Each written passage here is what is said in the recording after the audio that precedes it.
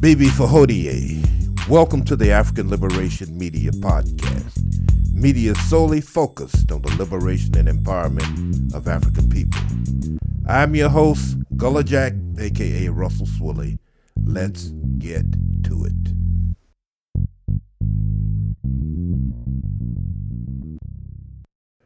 Bibi Fahodie, this is Russell A. Swilly, Gullah Jack. I'm here with Brother Amos and Brother Macaru. First, at the top, we want to pay homage to our brother who was laid to rest today, Brother Dwayne Collins. He of various organizations. I met him in the 90s when he was a member of Citizens for Justice. Rest in power. Arshay. Brother Dwayne. We're here at the African Liberation Media. We will engage in a scientific soul session. One of many. That's a phrase coined by one of the most famous political prisoners, the implacable Maroon, Russell Maroon Schultz. We'll get into him, talk about his life, his indomitable spirit, a brother held in solitary confinement, primarily because of his political ideological beliefs. Implacable because he is, for lack of a better term, indomitable and capable of becoming domesticated or co-opted. Okay, he was basically a brother who was inspired by Malcolm X, became a revolutionary warrior, one of the best in the mode and tradition of George Jackson, Nat Turner, Gabriel Prosser, Denmark Vesey, fed up with the idea that state-sponsored violence, we were being destroyed by state-sponsored violence as if it were a national pastime. Listen to some of his thoughts. He says, once again to reiterate, the Maroon will not be domesticated or co-opted. Second point he makes, very poignant point, you can be put in prison for refusing to be the bad guy. In the real sense, we identify many of the political prisoners, Brother Maroon Schultz, George Jackson, Mumia Abu-Jamal, and many other political prisoners, brothers who we should be discussing in terms of their ideology, vis-a-vis discussions of Jay-Z or the managerial class. Jay-Z, of course, dresses like a proletariat in the Marxist sense, but he is a billionaire, a part of the managerial class, suffice it to say. Moving on, we are still in Black August, talking about Maroon Schultz. This brother escaped from the Huntington prison and actually survived off the land for 27 days. He is the type of brother who the system fears. These types of warriors are exposed to the most horrific conditions, all designed to destroy them psychologically. Techniques known as sensory deprivation, where you can be exposed to extreme heat, extreme cold, extreme illuminated light, extreme darkness, extreme noise, and extreme silence. But in spite of this, the Maroon persists. Brothers, take it away. We recognize the significance of Black August here at the African Liberation Media. Arshay, Gullah Jack. Indeed, today we did have the homegoing ceremonies for one of our most consistent and persistent activists here in the Charlotte community, Brother Dwayne Collins. I remember, I don't know, it might have been sometime in the late 80s, early 90s perhaps, probably early 90s.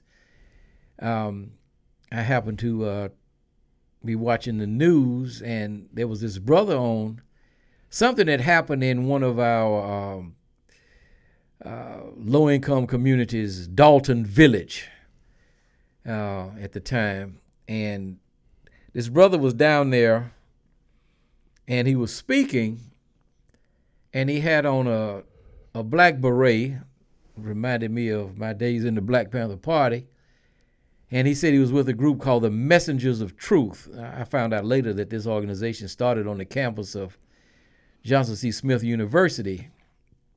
And being a veteran activist, of course, whenever I see our youth stepping up to the plate, then I was inspired. I didn't meet the brother at the time, but we had a series of police killings, a series of state-sponsored violence against unarmed African Americans in the 1990s. Wendy Gale Thompson, a sister, shot by a CMPD police officer by the name of Mark Farmer.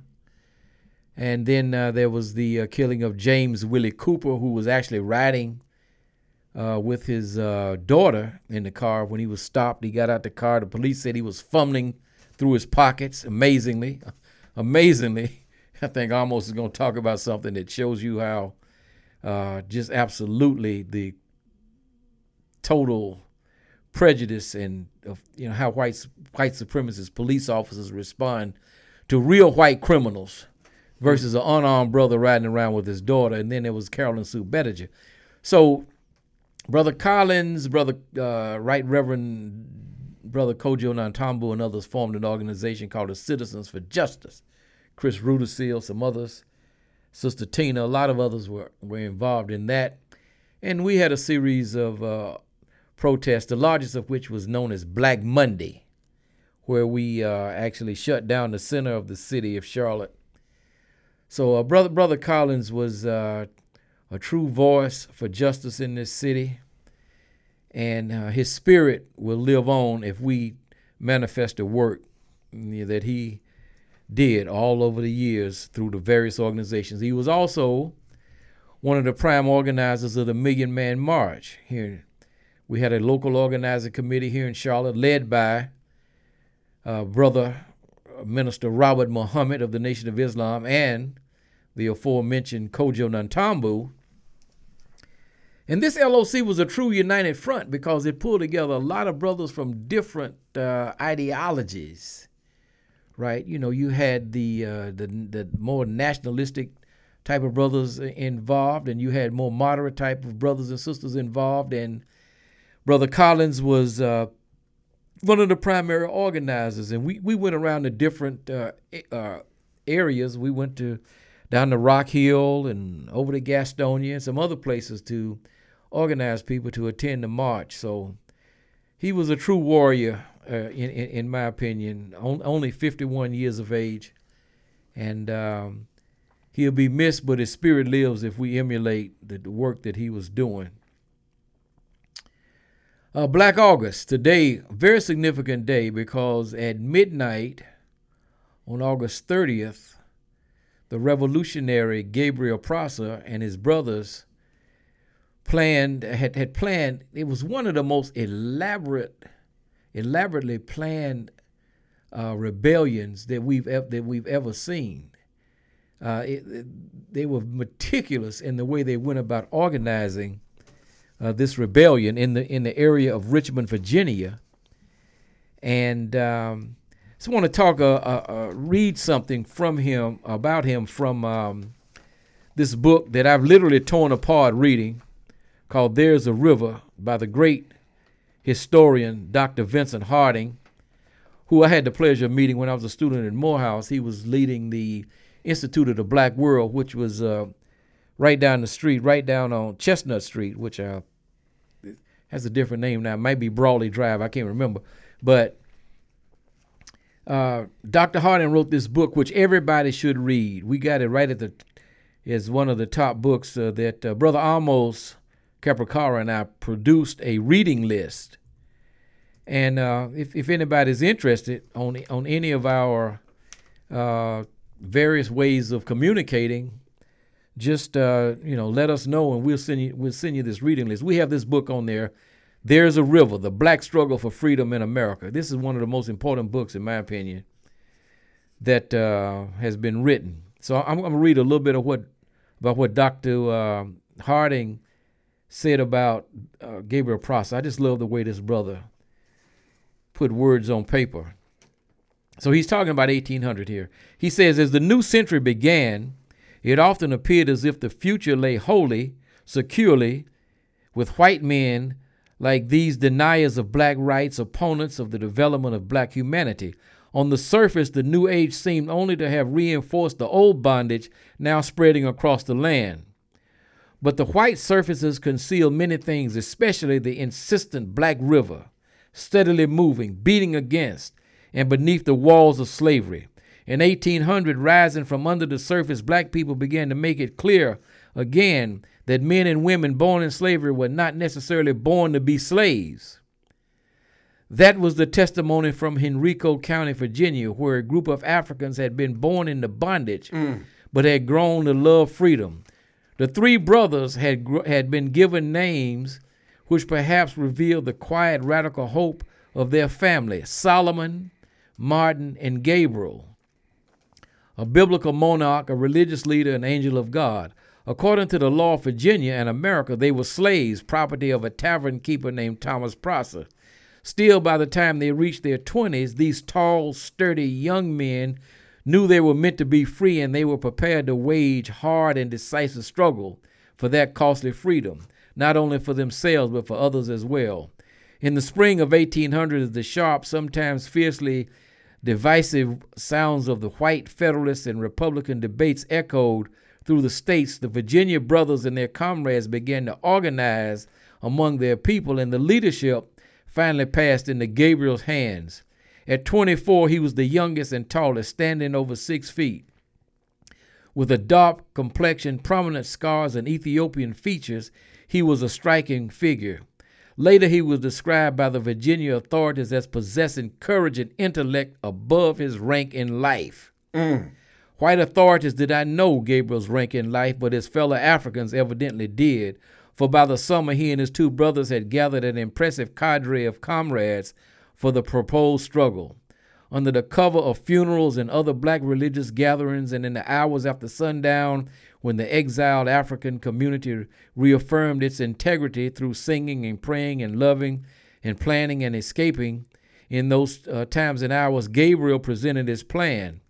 It was strategically simple and seemed sound. Several hundred men would make a surprise midnight attack on Richmond to capture arms, burn warehouses, and perhaps take the governor as hostage, thereby inspiring a general uprising among thousands of Africans.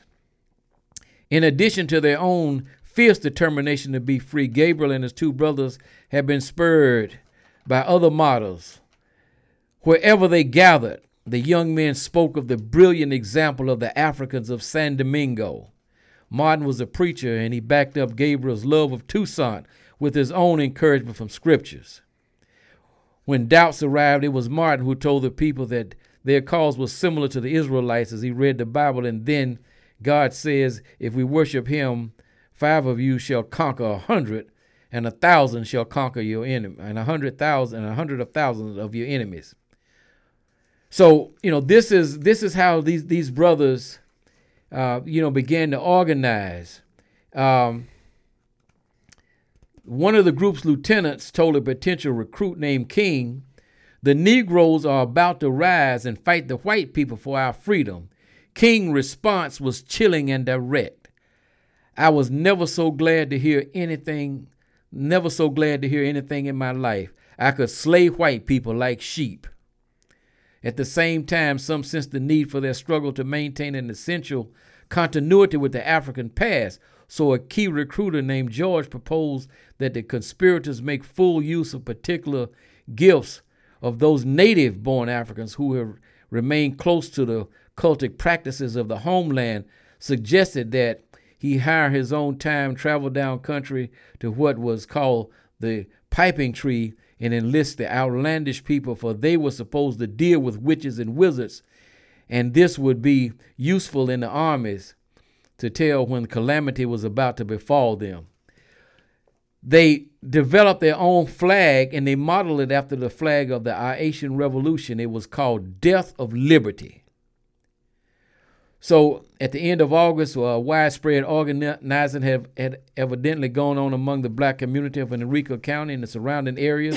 Many of the rebels held regular transport jobs as boatmen, carriage and wagon drivers, and so enjoyed mobility that was of great importance to their organizing. When the time for the attack came, accounts of what finally happened vary, but certain matters are sure. At noontime on the appointed day, it began to rain, and soon the worst storm in living memory broke over the area. The invasion of the city was called off by Gabriel when it was clear that several rivers and creeks were on the way to Richmond and would not be fordable, and that the planned operations would be imposed. And so what happened is what usually happens. Two race traders, two Negroes loyal to their master, when the tropical storm hit and they were not able to execute the rebellion on the day they had planned, these two Negroes, one named Tom and the other one named Pharaoh, ran to their master. Oh, God. And told him. He alerted the governor of Virginia, James Monroe, and they called out the militia. Now, interestingly, Gabriel was able to escape. A white boat captain apparently knew who he was and allowed him to get on his boat to transport him to the coast, where I guess he hoped to maybe, jump on another boat and leave the United States. But once again, a race trader. Now, the white man is willing to risk himself, his boat, to take Gabriel to the coast. They were going to travel down, I guess, the James River, whatever's up there. And a Negro on the boat recognized Gabriel. And so when the boat reached its destination, he told the authorities, and that's how Gabriel was arrested. So once again, here we have a very elaborate plan, similar to the elaborate plan that would be laid out by Denmark Vesey, Gullah Jack Pritchard, Rolla Bennett, and the other Africans, Peter Poyas, and other Africans that were involved in the in Vesey's rebellion. Very elaborate, would have struck a devastating blow. A devastating blow 31 years before Nat Turner to chattel slavery. Fate intervened, and then you had the Negro traders who continue to devastate us today. But what we honor about these brothers, like the Prosser brothers, Gabriel, Solomon, Martin Prosser, Bob Farabee, another African revolutionary who is said to have directly inspired Nat Turner because his rebellion took place in Virginia in 1813. Nat Turner, Denmark Vesey's others, Gullah Jack Pritchard, these brothers are willing to lay their lives on the line to liberate their people, the same as Russell Maroon Schultz and others. And so we honor them, and we just want to always keep that spirit alive. And one way to keep it alive is by telling these stories. We have to tell these stories because our people don't know these stories. Our people do not know these stories, so we have to tell these stories so that our people will know them. Brother, what comes to mind is something our esteemed sister, Dr. Marimba Ani, passes on to you. It says, she writes, "It does not matter if the European is present or not. If we carry the Urugu virus as its host, well, then we will behave like the European. In a real sense," and this is a phrase she coins, "we carry what she describes as cultural AIDS." Wow. So, not only that, and sister, I hope you're listening, Dr. Ani, what does culture do for you? It brings order into chaos. It makes cooperation natural. The sister says it is a system of accountability. Listen to this, brother. This is beautiful right here. Culture is the petri dish for producing and cultivating Africans. Exactly. Yes, sir. And so that's why I don't know the details of the brothers that were with Nat Turner, but I'm sure there were some brothers that were grounded in traditional African culture, and so Dr. Harding is talking about the fact that the Prosser brothers sought out some brothers who had just arrived. Yes, sir. Yes, from sir. the continent. Selective, scientific in its selection. Denmark Vesey was in the church. He was in the church, Mother Emanuel, that Dylan Roof committed his massacre in. He was doing his organizing there. But he knew Gullah Jack Pritchard as an Angolan priest who taught out in the woods traditional African spirituality. See, this is one of the things Sterling Stuckey points out in his book, Slave Culture.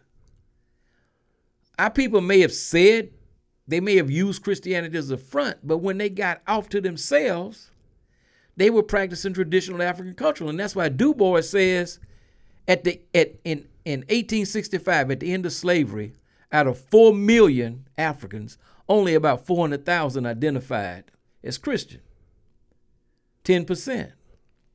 So in each case, Gabriel Prosser, Denmark Vesey with Gullah Jack Pritchard, and I'm sure Nat Turner, because Nat Turner spent time in the Dismal Swamp where they practiced traditional African. They weren't in the Dismal Swamp worshiping Jesus, okay? I believe in religious tolerance, worship God in whatever context you choose, but I'm just saying, we talking about liberation here, okay? And so, this is what these brothers relied on, and that's what Dr. Ani yes, sir. is talking about. And this brings us to Dr. Touré, who told us that in a revolution, there is no time for sentiment. When it comes to these religious doctrines and ideology, a lot of times we get caught up in sentiment. I know Brother Amos can probably take off on that, but what you also mentioned, brothers, is the dual consciousness that Du Bois so well articulated in the practice of African culture, but the necessity of navigating oneself through this European milieu as a front. So we wear the mask of grinning and lies. Yeah, that's. I mean, so much to say, so much to do, so little time. Suffice it to say, the European leaves nothing to chance. I am reminded of Henry Cabot Lodge. Oh, my God. Brother. Oh, Lord. Who saw the dangerous sentiments permeating in the African community. And what he did, brothers, was that he observed African-American art. Most notably, the great Langston Hughes or Paul Laurence Dunbar and several others. We Wore the Mask of Grinning and Lies. Hughes raising an open-ended question that was never answered. Does it drive like a heavy load or does it explode? Now you're talking about the artists who are really not conveying rhythm, rhyme, or reason. Just truncated burst. But what Lodge observed became a part of the congressional records. Suffice to say, they leave nothing to chance. Nothing. You were talking about bookstores coming over here and how Hoover spied on African bookstores. Exactly. Yes, sir. He put African American bookstores under COINTELPRO. He said they were in extreme danger. Bookstores. I mean, who could believe this in 2019? That Africans were going in bookstores. I mean, I was telling Gullah Jack that I was in New York, and this sister that I was in school with had been telling me about this bookstore on Lenox Avenue, Liberation Bookstore. And I don't know if I didn't get this one there. I think I got this at the Shrine of the Black Madonna. But anyway, so I told her, I said, you got to take me to this bookstore. So anyway, we're at New York at this conference. So we catch the subway and go down to Harlem. and walk down Lenox Avenue. I walk in this bookstore, and my mind is blown completely out the water. I did not have enough money to buy all of the books I wanted to buy. I have never seen anything like that, even at the height of the Shrine of the Black Madonna, where I got a lot of books in the 1990s, the Liberation Bookstore. But yeah, definitely Hoover said, man, look, we gotta control what these people are reading. This is too dangerous. But go ahead, Brother Amos. I know you got a lot of stuff that came up. Yeah, a few stories this week that took place. One, in Killing, Virginia, Matthew Thomas Bernard, a white male, was arrested after police said he killed his mother, his sister, and his sister's child. I believe it was his niece, with a shotgun. But before Bernard was taken by police, there's a video that showed him running around naked. Oh my God. Running directly at police officers, charging police officers. And the police officer who was in the situation was actually running away from Bernard, who was naked. And in his hands, he had an AR-15. So here we have a situation where the officer is fleeing. He must be in fear for his life.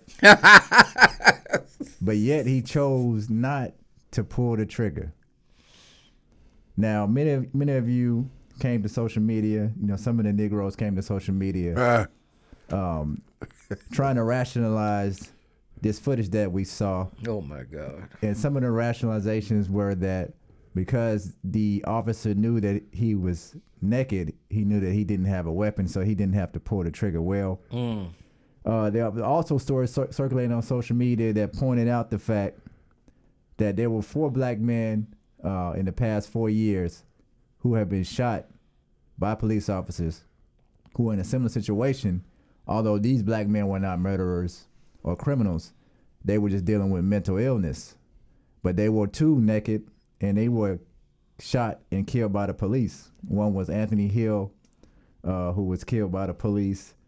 And this was also in Virginia. Marcus David Peters, a naked black man who was running around dealing with a mental illness, was killed by the police.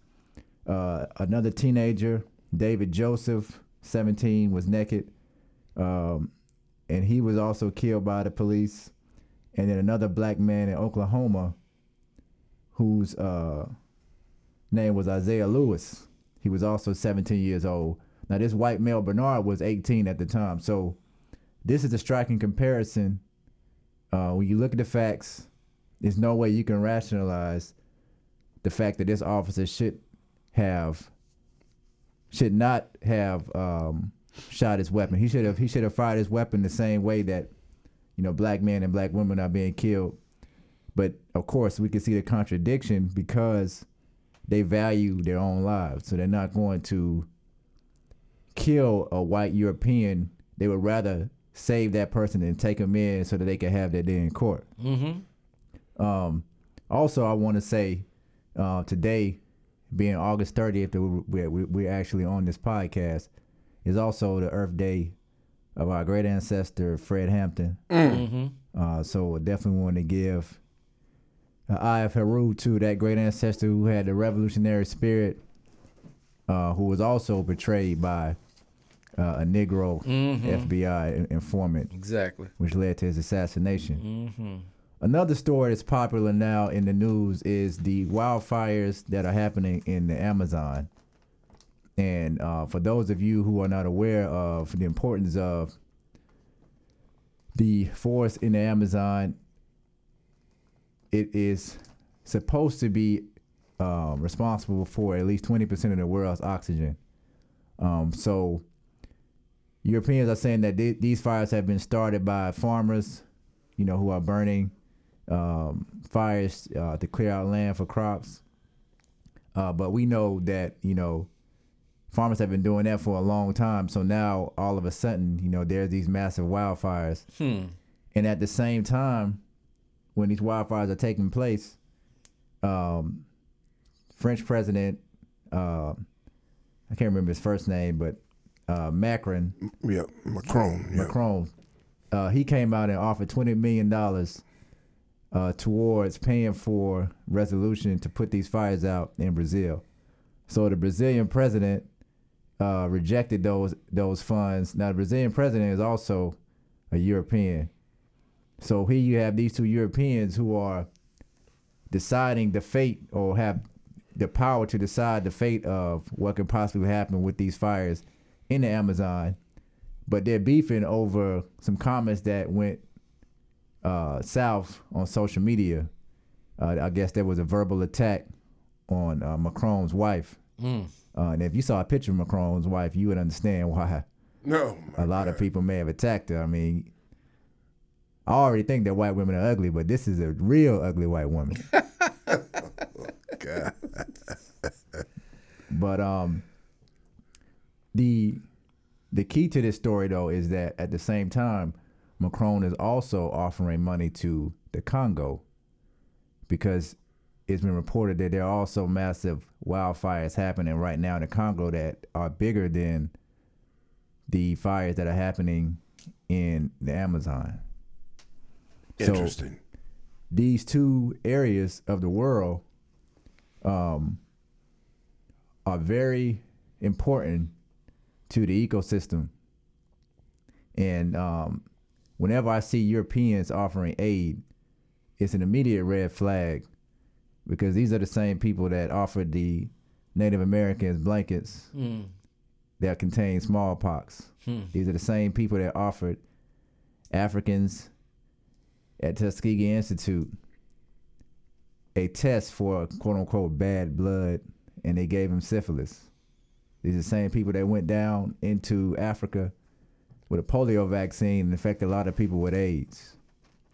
So anytime they come bearing gifts, you have to ring the alarm and sit back and question what is their plan, because Europeans only offer aid when it benefits them. So what benefit is France going to receive from offering aid to Brazil and also to Africa? Yeah, I saw the story about the fires and on the continent, and so I started doing some research on that, because one guy said that the fires on the continent were worse than the fires in the Amazon. And of course, all of these rainforests are critically important because they absorb carbon dioxide and then give out oxygen, right? So the one report I saw said that the fires in Africa were just the normal fires that take place every year. That was one report. Of course, now you have to dig through a whole lot of information to try to find out. And that particular report said the fires didn't affect the rainforests in the Congo. So I don't know. They said they were in Angola, the Congo Republic, Gabon, and then somewhere in the DRC. But at any rate, I mean, the question we have to in the current environment, the current global environment, and the climatic crisis that's taking place, as what will probably be a Category 4 hurricane hits Florida with 140 mile per hour winds. Probably early next week. It's supposed to rake across the Bahamas and then hit Florida, and who knows where it goes from there.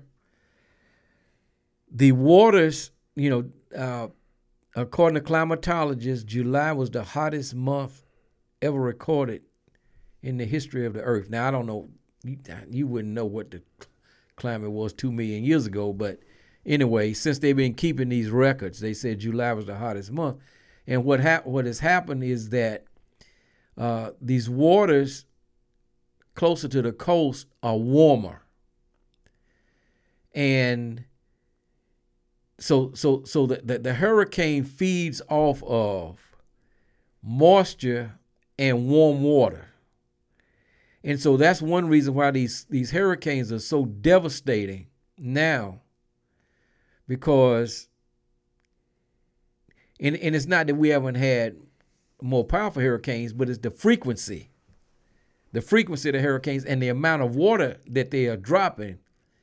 You know, because you have the wind damage, and then you have the water damage, and so given that, it's reasonable to believe that some of these fires that are taking place, and when they're taking places in countries who have corrupt governments, and by all analysts, the current president of Brazil is a guy that is attempting to emulate the capitalist class in Europe and America, just destroying the environment in order to generate profits for businesses.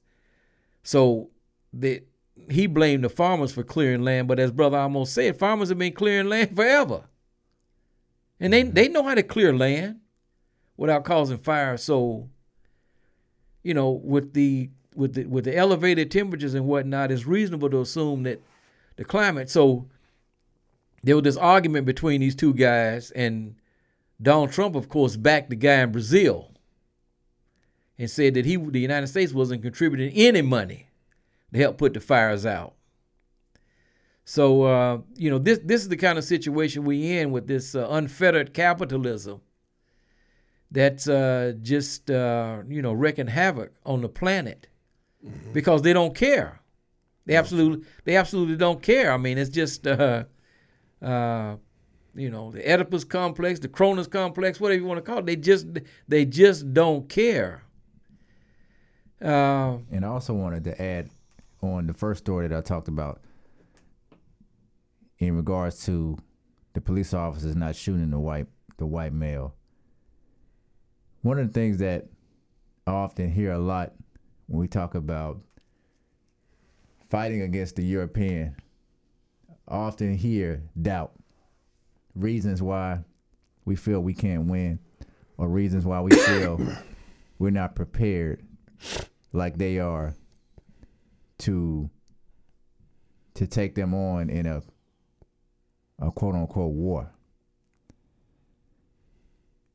And the ironic thing about that is, at the same time where we look at ourselves and don't think that we can beat them, their actions prove that they don't feel that they can beat us. Because if you have to, anybody knows that if somebody pulls a gun, that person doesn't believe that they can beat you. So they have to resort to the use of a weapon to defeat you. So it's almost like if you have a bully that's bullying a child and the child comes back to school with a gun and shoots the bully, the reason why the child shot the bully instead of fighting the bully is because they didn't feel that they can actually win that fight. So Europeans are telling us on a daily basis, every time they kill us, they're telling us that we have to kill them because we don't believe we can beat them. We have to discriminate against them because we don't believe that we can beat them. We have to oppress them because we don't believe that we can beat them. So as soon as we gain the confidence in ourselves and know that we can win, it'll happen. Mm-hmm. Yeah, and Dr. Wilson's spin on it is that the white man's fear of genetic annihilation, right, represented by the sexual organs of the black male, which is capable of producing children of color, whereas the white man isn't, then the gun becomes, his tool for genetic survival. I think there's one other lesson here, and we saw it with this triple homicide suspect in Virginia. We also saw it with I can't remember the guy's name now. We got it on our Facebook page. The guy in Dayton, Ohio, who had just gotten out of prison, had just been released on parole. And he was riding with his father. He stabs his father. His father got out the truck, walking down the street with blood all over him. takes his father's truck, wrecks it. The police come up on the scene. They put the guy, they don't handcuff the guy. They don't handcuff him. And they place him in the passenger seat of the car. And the guy jumps over the passenger seat into the driver's seat. What does the police officer do? He pulls out his taser and tries to tase the guy. Now, when I was watching this on the CBS News video, I knew the guy had to be white. Mm-hmm. I hadn't done the Absolutely. research to find out who he was at that time. And the reason why I say that is because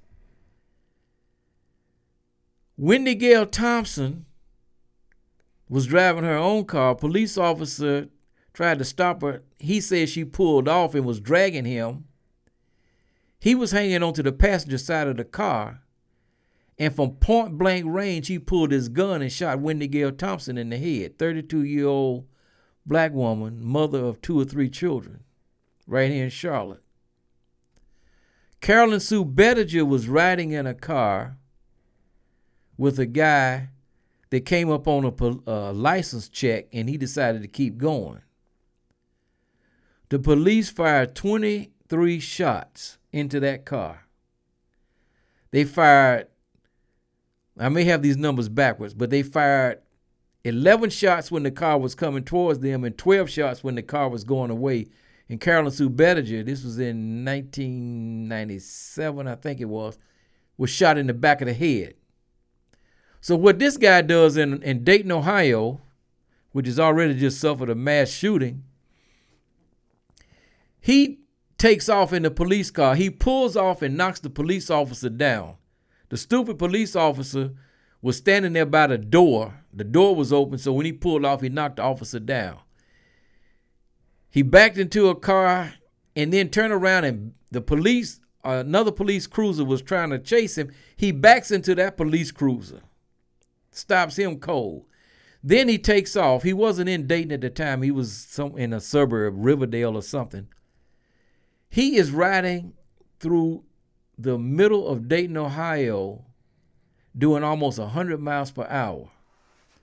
There's a family, a lady with 7 children in her car, a van. She had just dropped, one of the kids had just dropped some books off at a library.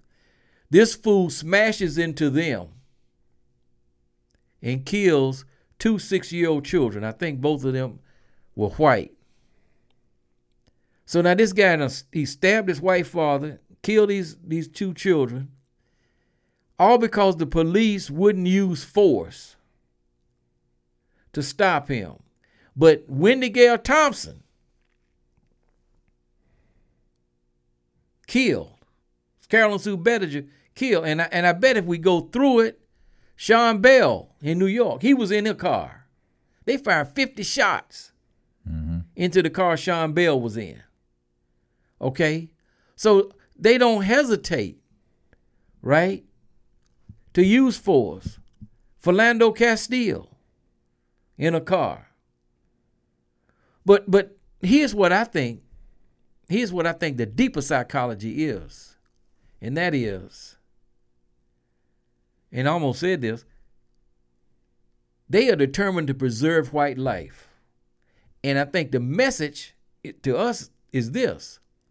A lot of people think that when this American empire collapses and these MAGA people and others go berserk, the Proud Boys and all these others go berserk and start singling us out because they got to have scapegoats, that law enforcement is going to put these people down.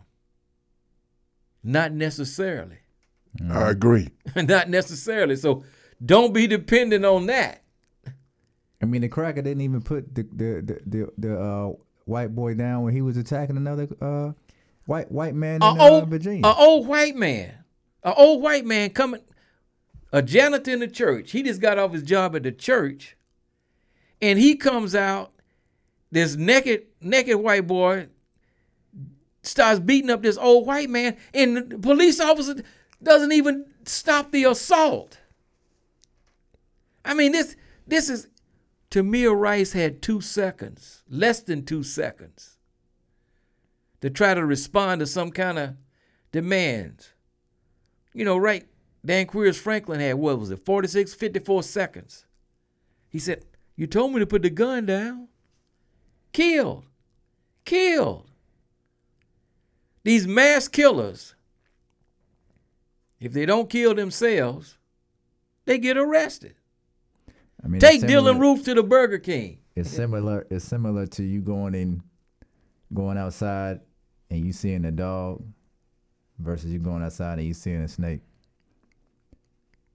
And I know people have all of these, ideas, bad ideas, that they think snakes are bad because of the Bible and all stuff like that. But nonetheless, a snake is inside of the ecosystem just like all the rest of us. Mm-hmm. But you feel comfortable with that dog, so you spare his life. Even if that dog is attacking you. And the pit bulls definitely kill more people than snakes. Right. So that snake could be retreating, could be running away. But you're not going to rest assured until you know that snake is not coming back or he's dead. Exactly. That's how they see us. When they see us, they see something that they're afraid of. Because they don't think that at our strongest point, they don't believe they have the capacity to beat us. And I agree with Dr. Wilson in her assessment of them doing this to make sure that they have genetic survival. I also think that a lot of it has to do with they just outright fear the black man and woman, the black race. Well, absolutely. Yeah. It's this whole MAGA explosion, underneath it all, that's I think there's a mentality to make white superior again. They police officers dragging a brother by way of the rope, harkens back to the antebellum South. This bogus argument that permeates maybe white academia, white communities, the white mentality, for sure, that blacks had acquired equity with whites, which has a debilitating effect on their psychology, based on the fact that they may observe a few black icons, who have risen to prominence. And, just based on a bogus argument, the perception is that they are the victims of racist attacks. It's hard for them to perceive themselves as racist when, according to Tufts University, they perceive themselves as being the victims of racism. Up in Charlottesville, Jews will not replace us. And of course, even when you have a reformer, in what is referred to as the highest office of the land, this in their minds, is evidence of the fact that, they're no longer in a superior position. So, in a real sense, Herr Fuhrer, Con Dunn, the short-fingered vulgarian, he is absolutely what the right-wing white supremacists ordered. Well, but he's a manifestation of, I've been working on this blog post. I don't know why it's taking me so long to get it out.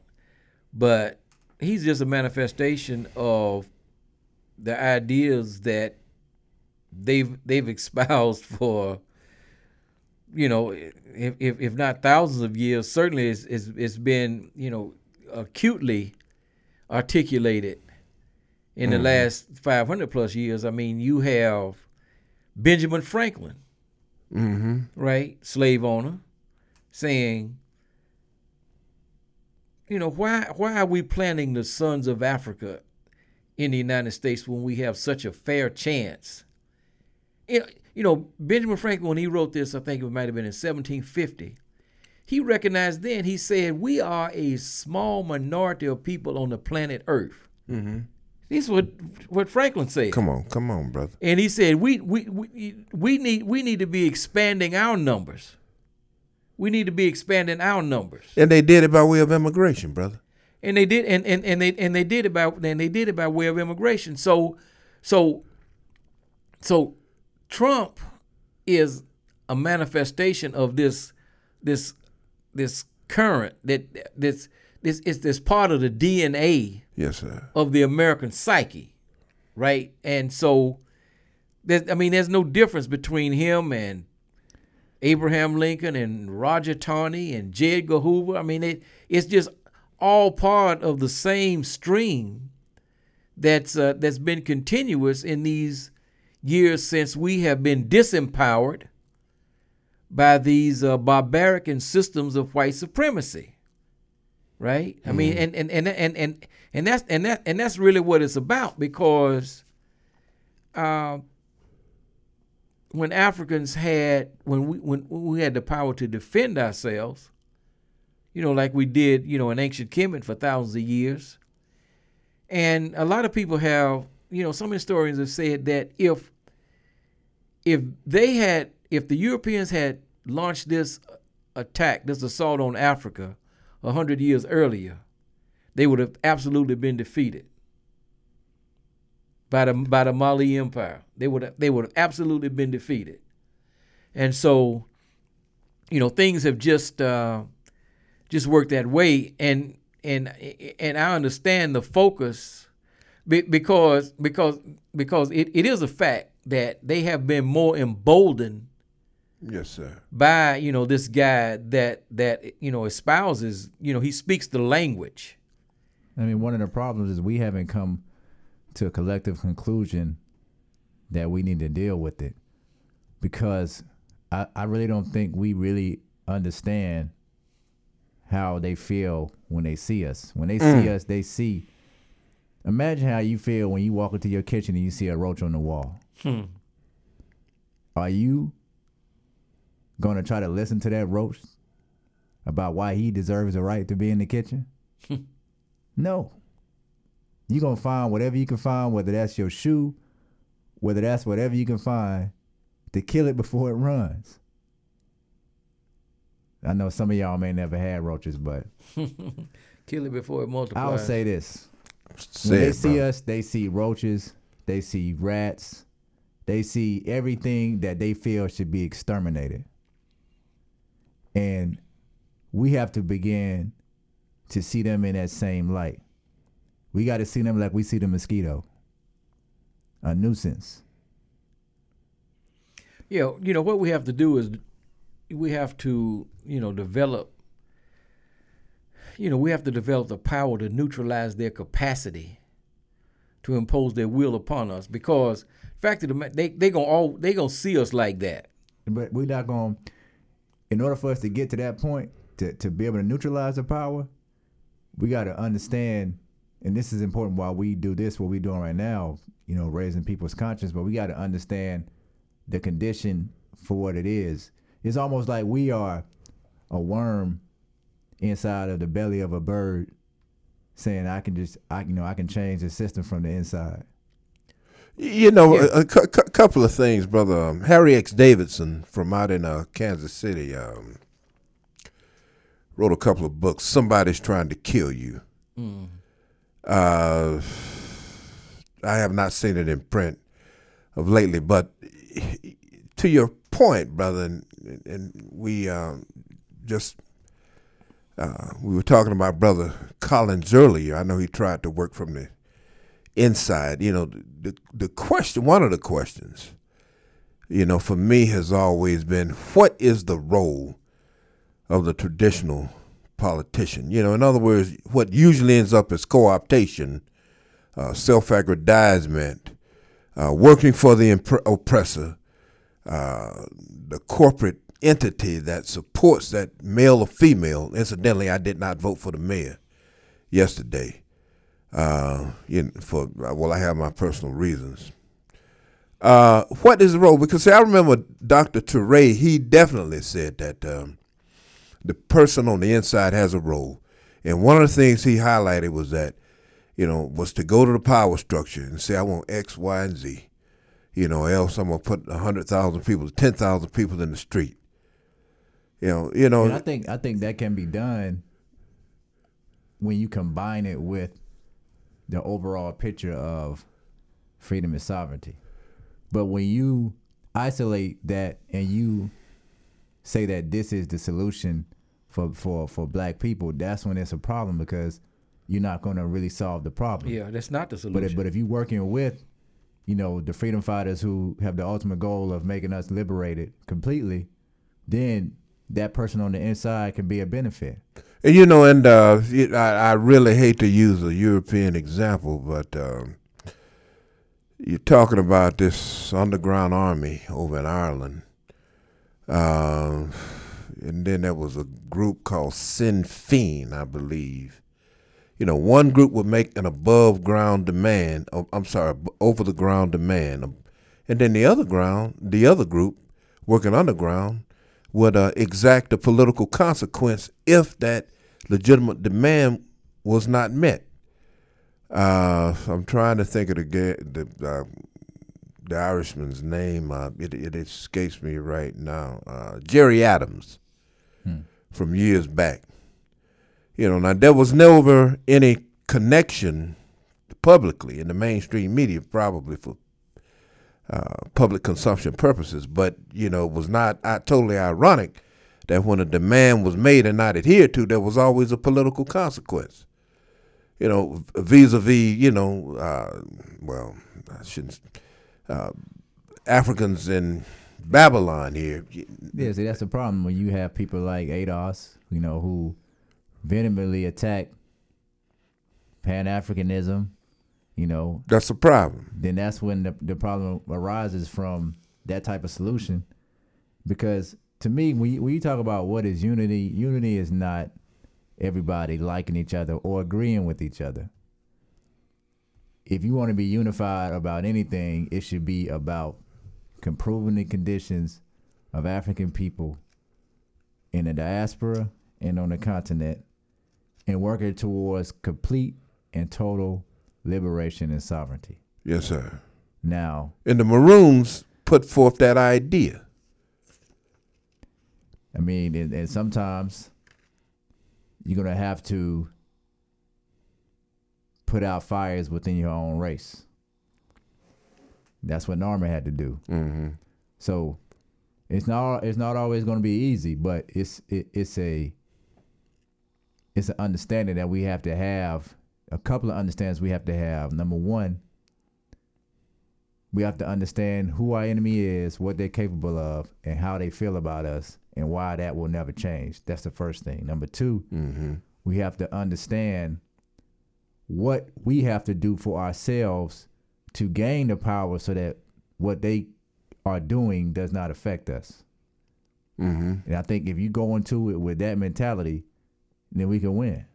Yeah, and that was, as I stood there in the church today, observing Brother Collins, that was the thing that occurred to me. This brother has transitioned without Africans in Charlotte, never having achieved that key element, power. That was the thing I was probably struck by the most. That would be a significant part of my bucket list, is the transition, knowing that Africans have achieved power, period. Game, set, match. I'll show you. Yes, sir. Yeah, we just have to understand that, the struggle is protracted. It's not smooth. It doesn't go in straight lines.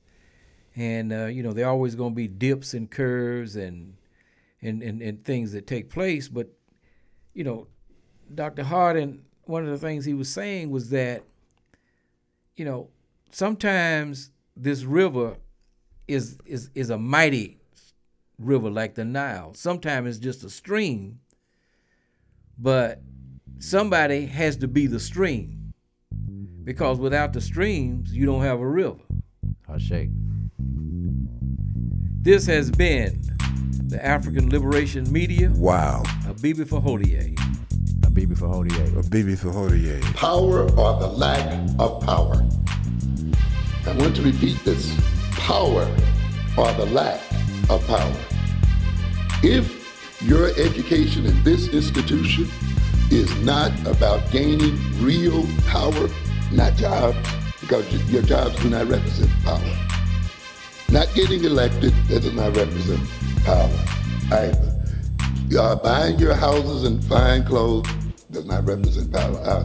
If it is not about real power, you are being miseducated and misled, and you will die educated and misled. If your study of Black history is merely an exercise in feeling good about yourself,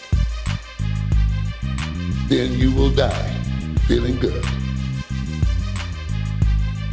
The study of history then must be more than the pumping up of your self-esteem and the pumping up of your pride. Those things are important, but ultimately, those things are not the means by which we will save ourselves as people in this world.